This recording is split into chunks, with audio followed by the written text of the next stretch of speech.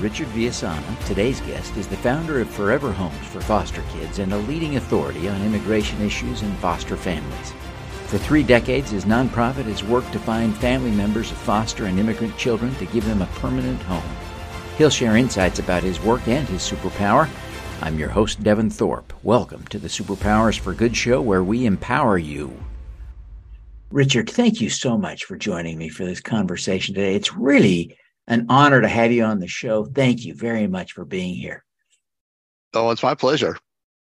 Well, you're doing some amazing work at a pretty remarkable scale with trying to match up foster kids to family. And, following in the last, I guess 3 or 4 years ago, we went through kind of a peak period of kids coming across the border and being separated from families. And at one point, there were well over 1,000 documented cases of kids that had sort of been lost in the system. And so part of what you do is in that space. Tell us about the work you're doing in that regard, and then take us beyond that.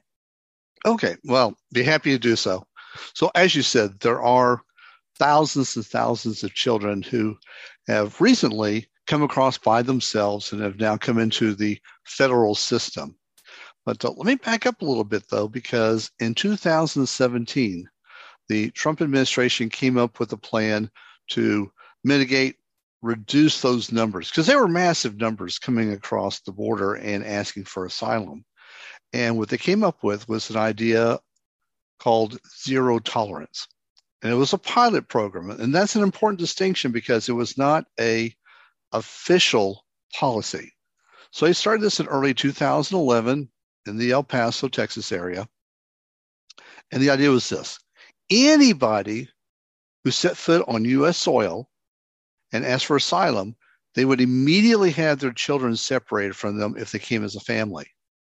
And this was a huge shift because until then, unless there were really extenuating circumstances, parents and children were never separated. So this happened in 2017, and that's why people probably heard in the last several years about all these facilities popping up, people being moved from Texas all over the United States. Hundreds ended up in New York, for instance. There were over 700 at one time that were dropped on them and needed to be cared for. And this was all part of zero tolerance. So you had these children coming in, and these children were placed by the federal government with sponsors. And I talk about that. The sponsors is just a fancy word for, in most cases, a relative, a parent. Could have been the father who came previously, the mother who came previously, an aunt, an uncle, a grandparent, rarely grandparents because of age. But these children were placed then with these sponsors. Okay. And it went on until June 2018, when the courts this policy became official. And at that point, the ACLU stepped in and they were able to go to the courts because now it was an official policy. The courts agreed that this was illegal based on the Fifth Amendment. And at that point told the administration, you have to stop. So an executive order was put out in June of 2018 saying we will reunify these children. Now, the numbers have shifted all over the place, but right now we're looking at more than 5,000 families were impacted by the separation. We had their kids taken away. And some of those children were as young as 6 months, the ones that I've actually worked with. Wow. And so what happened, about 10-15% were under the age of 5. Those are the cases that just I have worked on. So in 2020, the federal government really started looking to reunite these parents, and they focused on the U.S. They said, maybe we could find these relatives, these sponsors, and make the connections and get these parents reunited with their children. They weren't very successful, though. They went to an excellent organization who did this, but their success rate was about 30%. So they started thinking, well, maybe we need to go to the country of origin, the countries where we shipped the parents back to, and see if we can find the parents that way. And there was a lot back and forth talking in 2020, and finally in 2021, about March, my organization had been contacted by the federal government. They said, look, we have got cases. We need someone who can step in and help us. We need help. And that's where my nonprofit, Forever Homes for Foster Kids, came on the scene at the federal level. And we have been doing this same type of work with counties and foster care agencies for nearly 3 decades, but now we were doing it for the federal government and to help them. And so just real quickly, and then we've been doing that work, and I'm very proud to say that our success rate at finding parents is roughly 93%. Wow. That's great. That's great. What happens in the other 7% of the cases? In those cases, we actually had 2 goals that were set for us. One was to find the relatives if they were living in their country of origin. So a lot of these parents that we've worked with were in Guatemala, Honduras, El Salvador, and to see if they were there. Because there's a lot of miscommunication and assumptions. Some people thought the parents might be in the U.S., but they might be back in, for instance, Honduras. Or we thought they were there, but maybe they came to the U.S. There's a lot of movement going on that has complicated this whole reunification. So we were to look at that country, and if we couldn't find them, hopefully we could get some information that would give the people on the U.S. side an idea of where to look in the U.S. Are they in Georgia? Are they in Texas? Are they in Montana? Where are these people now living? And so the about 83% of the cases we've handled, we found the relatives in their country of origin. For the others, we found out that they are living in the U.S. And so I say 93% because there are some still that, we know they're not in where they were, but they could be. But most people aren't aware of this. Every year, 10% of the U.S. population moves. And so just because someone went back to their home country doesn't mean they stayed there. A lot of them didn't. And they're moving around. So there's always going to be that percentage of people you just will never find. And I actually said that when I was interviewed on ABC at the very beginning of this in June of 2018. They said, what do you think the odds are? I said, trust me, there are going to be some people who may have gotten hurt, may have gotten killed, may have died on the way back to their country of origin or since then. And we actually know of a couple of cases where the parent did die. Had nothing to do with their traveling, but those things happen where these children will never be reunited with that particular parent. Yeah. Heartbreaking cases. Are you able in some of those cases to find other relatives? We have done. That's a great question. We have done that. We have found the grandparents of the children, and we have found brothers and sometimes friends, and sometimes because of the fear, these parents, this is another complication. These parents have a great fear. They've gotten their child to the U.S. Their child was taken away. Yes. They have not seen their child for some of these families for 6 years. And I say this lightly. It's not that they're okay with that, but they accept that this is what's happened. But there's a little quietness in their soul knowing that their child is in the U.S. That's where they wanted to go in the first place. So even though they're not with that child, and I say, again, lightly, but they're a little at peace with that, knowing that their child is in, for them, what they feel is a better place. So they don't do anything to jeopardize this. And that means a lot of times they don't want to talk to anybody. And we have a case right now just like that. And we're going to try one more time to reach out to the father, because a lot of these people, someone in their town will find out about them and they'll try to extort money or tell them, look, we can get you into the U.S. legally, but it's going to cost you a lot of money. And so we're having to fight people who are trying to rip these parents off, and we're working to get the right information to them. And even if they're in the federal program to work their way to being brought to the U.S. legally, to be reunited with their child, that process isn't always smooth either. No. So we've had to step in and help with translations. We've had to help hold their hand, which is something completely off target for what we do, but we do that because it's the right thing to do. And so I have Sure. team members in Latin America, especially Central America, who are saying, okay, this is what's happening this week. What do you think we should do? All right, well, we'll try this. We'll contact this agency. We'll find out what they're doing. We'll put the pieces together for them so we can get them up to the U.S. and get them reunited. So there's a lot of work that goes beyond what we were actually contracted to do in finding them. The problem in those countries you highlighted, Guatemala, El Salvador, and Honduras, is really pretty astounding. I visited Guatemala and El Salvador a few years ago to just kind of get a sense of how things were there and talk to people, lots and lots of people. And it was amazing to talk to people kind of from all walks of life.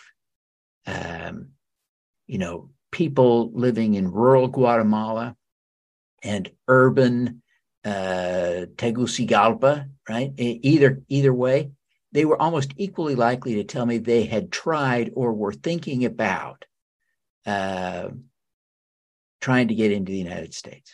And I was stunned at the number who had. I was shocked at the number who knew a coyote that they were talking to. And so the prevalence just was, to me, astounding. But it's because it's not the poverty. Poverty is a part of it. I don't want to ignore that reality, but the violence and the corruption that just has so many people living in just tremendous fear seems to motivate it a lot. So it's a huge problem. Is there anything in your experience that would contradict what I'm saying from my visit to those countries? No, actually, I would just add to it. So, for instance, one of the things that people have really no understanding of here in this country, for instance, is the education level. So we know that there are a lot of people who have come up from Guatemala, for instance, to the US, where the highest level that their children could achieve at school is third grade. And they know this is not going to go anywhere. And these are people who are living, they're doing farming, subsistence farming. And again, that concept is pretty alien to people in this country. When I say subsistence farming, we're talking just above having enough food to live. We're not talking about extra food. We're not talking about food to get new tennis shoes, new pants. We're not talking about anything like that. We're talking poor and people who don't have floors. They have dirt floors. People who are having onion soup. That is their dinner tonight because they have onions that they grow in their garden. We're not talking about meat. We're not talking about chicken. We're not talking about all the things that people think of in this country. It is not there, period. Yeah. So that's number one. And they realize this. I mean, the parents are not maybe uneducated, but they're not stupid. They understand that this is a problem. And I actually worked with someone who did a documentary and showed how children in one area would travel for 2 to 3 hours, rocky, dangerous terrain by themselves in the morning on Monday. They would come to a special school that was set up by the government. They would live in town for 5 days, and on Friday evening, they would walk back to their home.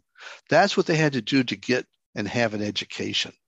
Yeah. So it's not that they're lazy, not that they're stupid. All these words that people in the U.S., unfortunately, as rich as this country is, a lot of people just don't get it.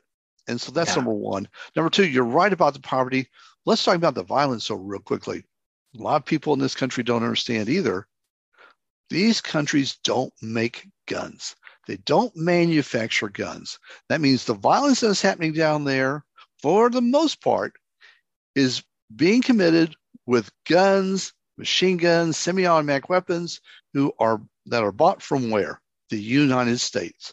The United States is one of the, if not the single largest supplier of guns and ammunition to Latin America. So when we hear about this violence, it is homegrown from this country with a government that will not regulate the export of guns, where it is illegal in these countries. They have done everything they can, but they can't stop those people from bringing those guns in and causing this violence. And that's the violence a lot of these people are leaving and trying to get away from.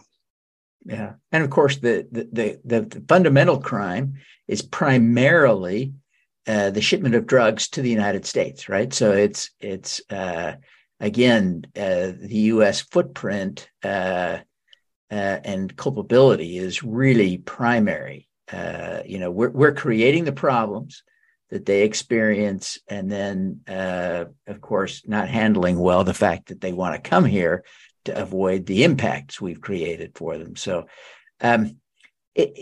one of the notes you provided me in advance of the call was the idea that you think that government needs to be doing more to fund accountability around finding and matching kids to relatives. That, broadly speaking, there may be tens of thousands of kids in the United States who are matchable to family that are now in foster care. Tell us about that. Okay.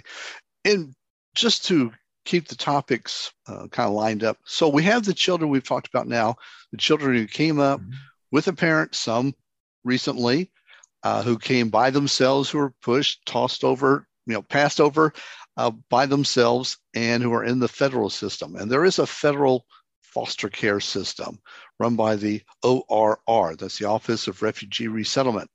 They are a non-judicial, non-police organization in the U.S. They are there simply to take care of the children and to find a sponsor and to get the child to that sponsor. And for the most part, about 75% of those children, once they're with the sponsor, then the federal government feels it's done its job. And yeah, I would agree that that's a good job. They got them to a relative. They vetted that relative. Now the child's with them. Now that's on the federal side. Once they're with the sponsor, now they're in what I call the civilian side. They're away from the federal government. Now they're with the rest of the population. Let's address what you just asked. So when it comes to foster care, the numbers vary, but it can go anywhere from 400,000 children to 425,000 children who are in the foster care system at any point, any year. And again, it goes up and down. So out of all those children that are in the foster care system, they also have a job. When a child comes into foster care, they've been taken away from their parents for whatever reason. 18% is abuse, physical or sexual abuse. And the rest of it is normally neglect. Parents who just have dogs running rampant and filth all over the place, bad smells, or they just simply leave the kids alone for the weekend. We've read stories about that, where the 5-year-old child is taking care of their 3-year-old sister. Neglect. So they come in the foster care system. The agencies jump into action to try to find a relative that they can match them up to, an aunt, uncle, whatever. Sometimes it's easy to do because the relatives are in town. When that doesn't happen, then they got 30 days to find a relative to take those children in. And that's by federal and state law. So that's great. It's on paper. We've got massive databases here. They can use social media. They can go to these databases they pay $10 to. We've all heard about them, US Search, other different databases to find someone, to call them up and say, hey, we've got one of your relative children here. Would you like to take them in? And a lot of times they will. They have about 80-85% success rate there. The problem is when you have children whose relatives aren't in the U.S. So we have a lot of children that are, they've got 3 generations. They came here at Ellis Island, and now they've got 3 generations. And so they've got a lot of family here. We also have a lot of family who have relatives given, I'm in San Diego, so south of the, along the border. So we're talking south of the border, Mexico, Guatemala, Latin America. Since we're on the West Coast, we could also have children who have relatives in Asia. If you're on the East Coast, chances are you have relatives in Europe. So maybe we can't find the relatives in the U.S. And maybe we need to look outside to find an absent parent. Divorce 50%. So you may have a mother, father living in another country, other aunts and uncles. The best way for me to describe this, can I tell you a quick story? Please. Great. So there were three girls. There were 4, 8, and 10. And they were in foster care. Now, because of their ages, they knew that they had two aunts living in Chicago, but they didn't have phone numbers. They didn't have addresses. They just knew that was Auntie Martha. That's all they could tell the caseworkers. So the caseworkers tried to find relatives in the U.S. Now, they either found them and they didn't want to take the girls in. 3 children is a lot of children. Or they did not find relatives. They came to us because they said, look, we know there are relatives in Mexico, so we'd like you to go look for them. And the reason these agencies come to Forever Homes is because when you have children who are living south of the border, that means their documents are in Spanish. That means the people they have to deal with speak Spanish. That means they're dealing with foreign governments. This is not typical information that agencies get training on. So they are completely out of their depth when it comes to looking for how to find someone in Brazil, Argentina, Dominican Republic, all places we have done business with and we have dealt with. So they came to us from Mexico. Took us 2 weeks. We found numbers for an uncle. So the caseworker's on the phone. It's Saturday. She has a translator. She's calling down. She gets the uncle on the phone. And during the conversation, she says, hey, by the way, have you heard of 2 aunts living in Chicago? And he says, wait a minute. Woman comes on the line. Caseworker introduces herself, asks the same question. Do you know anything about 2 aunts living in Chicago? She says, of course, I'm one of them. The 2 aunts were having coffee in the living room when the phone call came in. They had flown. Yes, wow. They had flown down and were visiting that week. And of course, the aunt said, of course, we'll take the girls in. As soon as they got back to Chicago, paperwork was done. The girls are now living with the 2 aunts in Chicago. That's what we do. Yeah, that's amazing. That's such a great story. Well, Richard, you're doing such important work, and really have obviously over the decades built something that is in its space vitally important and hugely successful. What do you see as your superpower? My superpower is really easy. I have the gift of being able to find people. So this was something that was pointed out to me years ago. I got out of the military. I got a medical discharge from the Navy, was in San Diego, decided to go back to college and finish it. And I met a man named Antoine Morrison. Now, this person was in who's who of half the countries in Latin America. He did work on behalf of the Department of Defense, Fortune 500 companies, multi-million-dollar deals. That's what he would do all throughout Latin America. And I became his protege. And we spent the next 8 years together doing business, primarily in Mexico. But I did business in every Spanish-speaking country in Latin America, except for Cuba. And with him coaching me, training me, throughout multi-million-dollar deals to the Mexican government. I ripped for dozens of U.S. manufacturers, European manufacturers, sold equipment, did it all. And even did it with Venezuela. Very nice people, by the way. I had lovely, lovely people that took care of me when I was dealing with Venezuela. Just want to point that out. And we went to a location in Mexico. I'll try to make this a short story. So we were trying to find distributors. And so I'd been bugging him. I said, look, we need to talk to this person named Martha Gurria. And he said, why? I said, I can't tell you. I just know we need to meet this woman when we're in Mexico City. And he said, no, we're not going to do that. We have a goal. We're down there to get distributors. So I said, okay. So we go down to Mexico City. We're Monday, Tuesday, Wednesday. We're interviewing potential distributors. I'm bugging them every day. We need to meet this woman. And so Thursday, he said, okay, if you'll shut up about it, we'll go, we'll visit. So we're down south of Mexico. This is going to take us half a day. That's why he didn't want to go. So we're down there. We're in the building. He's looking at the roster and he says, okay, let me get this straight. What's the name of that woman? Martha Gurria. Okay, you understand we're trying to sell equipment to the Mexican government. Yes. And that they buy billions of dollars of new equipment every year. Yes. And there's one person who has to sign off on those sales. Okay. Her name is Martha Gurria. I had found the one person he's like, how did you do that? Out of all 21 million people in Mexico, how did you meet her? And he said, and remind me, you've been talking to her? Yes. You were down here? Yes. You were borrowing her personal books that she was loaning you, having milk and cookies with her. She was treating you like her grandson. Yes. Yep. That was it. Same reaction Antoine had. He's just like, oh my God, I can't believe this. And I found because of him, he pointed out I had this gift. And that's something very important, what I just said. He pointed out to me that I had this gift. I did something similar. We were together. He wanted me to find a person who was with the Department of Commerce. He knew he was in Washington, D.C. And this is pre-Google. He said, try your best to find him. I said, okay. Later that day, I dropped a piece of paper off on his desk. He says, what's this? I said, that's the phone number. He said, this is the phone number. I'm like, yes. He looks at his watch. He says, I asked you 5 minutes ago. And I'm like, well, I tried to be quick. He's like, no, you don't get it. I asked you only 5 minutes ago. There was no Google. There was no computer search engine. He said, okay, you've got to tell me what you did.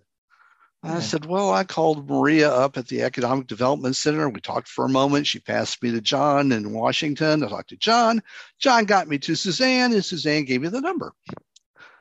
For me, it's like, okay, job done. I'm out of here. And he's like, I've never seen anyone do that. I said, I do it all the time. And he said, you're not listening to me. And I knew him well enough, so I stopped, kind of calmed down, stood in front of his desk. I'm like, okay, what are you trying to tell me? He said, look, you know who I am. You know all the places I've been, all the people I've worked with. When I tell you, I have never met someone who is able to do what you just did, that means something. I said, I do it all the time. He said, but that does not make it worthless. And that's so important because a lot of people have a superpower. People tell them about it, but they blow it off because they're thinking, but it's so easy for me. That's the catch. It is easy for us with our superpower. We don't have to think about it. We don't have to spend years working on it. We can improve it, but we have that superpower. I'm able to look at documents and see the information I need. And people can read the same document and they don't see anything. And I can see phone numbers where other people don't see anything. And it's not that it's not printed. They don't see. Sherlock Holmes, when he's asked by Watson, and actually a lot of people have called me the Sherlock Holmes of foster care. Yeah. And but Sherlock Holmes said to Watson said, how do you do this? He said, Watson, you see, but you don't observe. You hear, but you don't listen. He said, that's the difference between us. I observe, I listen. And that's what I am able to do with my superpower is I'm able to see, hear information, and zero in on what is appropriate, even if it doesn't match. I have found people and the names don't match, but I said, this is the right person. Okay, they'll come back. Oh my God, it was. I'm like, of course it was. How did you know? I just knew that was the right person. Yeah. And sometimes I can't explain. I just know. Yeah. Well, listen, Richard, you point out that there's a lot of sort of natural ability, a gift here, but you also noted that it could be improved.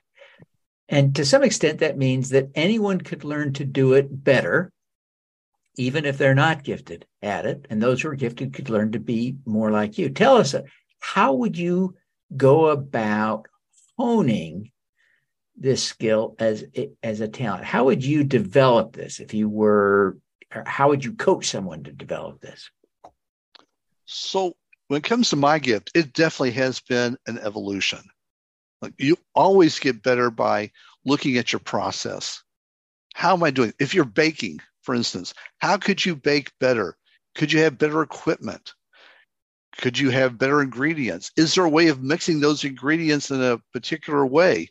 You're always going to take that gift, that natural inclination, and make it better by looking at people who are doing the best.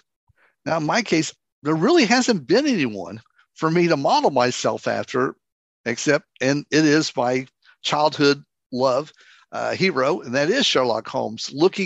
And I have been modeling myself after him because for me, I am doing research. I am doing investigations. I have a team. There are certainly people who help me. So that was number one. I have a team. Number two, I look at my process. So when I first started out with some of these countries, I only had two different agencies I could go to, but I knew there were more. And so part of my work has been to go deeper and deeper and find as many agencies as I want to, because what succeeded with case number one won't work with case number four. And what worked with both those cases may not work for any case that's case number 8, because there's something missing. And I actually had a case like that. Real quickly, we had the name of the mother. We had one of the pieces of information. They told me she lived in El Salvador. That was it. And I still closed the case. That's great. So back again to what we can do to improve. So it's reading information about what we're doing. It's the things that help add on to what we're doing. So yeah, it's wonderful we can find people, but it doesn't help if we're not organized. It doesn't help if we don't have admins and we don't have a functioning support team behind us. And if we don't know how to teach those people what we do, and we can't put down into a process, because just because I'm gifted doesn't mean I can't document how I do things. So someone else could come behind me, and maybe they won't do it as well as I do, but they'll do it at a far superior level than they would without me. And that's the thing I'm working on right now with, as you asked earlier, the foster care system. We have people, caseworkers, who are supposed to be looking for relatives, and they don't know how. They're not getting the training. And so one of my goals is to take what I'm doing and teach them, go to the universities who do not teach what I do, and go to the different agencies and teach what I do. So I will be doing that. And in doing that, I will learn even more, because they'll ask me things I've never thought about. Right. So teaching is a great way to improve it. So we've got doing it, we've got putting it in the process, we got developing a team, and whatever other infrastructure we need that will allow us to keep working and refining what we're doing. I will never be there. And that's one other thing I wanted to say.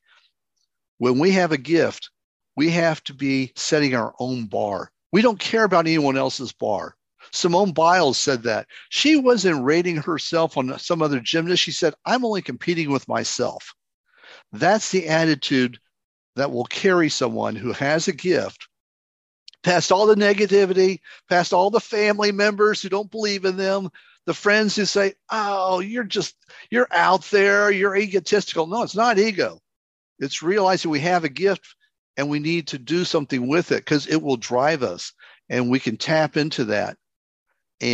But we have to set our own bar. We cannot let the rest of the world set the bar, because they're going to set it too low. Yeah. Great point. Well, Richard, thank you so much for being with us today. Before we wrap up, could you take just a minute, tell people how they can learn more about you and the incredible work you're doing with Forever Families? So they can go to our website, Forever Homes for FOR, fosterkids.org. Also, I would recommend anyone who's interested in immigration, the children, foster care, to get my new book, Do No Harm. It's on Amazon. This will give you information that really is not out there. People can talk about their foster kids and personal stories. This is about the industry, our failings, and how we can improve it. And so I would recommend to people that they do that and get the book. If it's right here, Do No Harm. And it will talk about everything that we've talked about here and give them some really good detailed information. And those are 2 ways. Proceeds from the book do go to help the foster kids. So, fantastic. Well, Richard, thank you so much. We thank you for being here, and we wish you every success in helping foster kids find their forever families. You are so welcome. I appreciate the opportunity. All righty. Let's do some good. Thank you for tuning in to the Superpowers for Good show, twice each week. We host changemakers who share their impact, insights, and superpowers. Don't miss another episode. Subscribe today at superpowersforgood.com. That's superpowers, 4, good.com. Be super empowered. Get your copy of the book, Superpowers for Good, as an ebook, audiobook, paperback, or hardcover edition via your favorite online retailer. Interested in having me speak to your company, organization, or association? Visit devonthorpe.com. Then let's talk. Now, keep using your superpowers for good. Together, we can reverse climate change, improve global health, and eradicate poverty.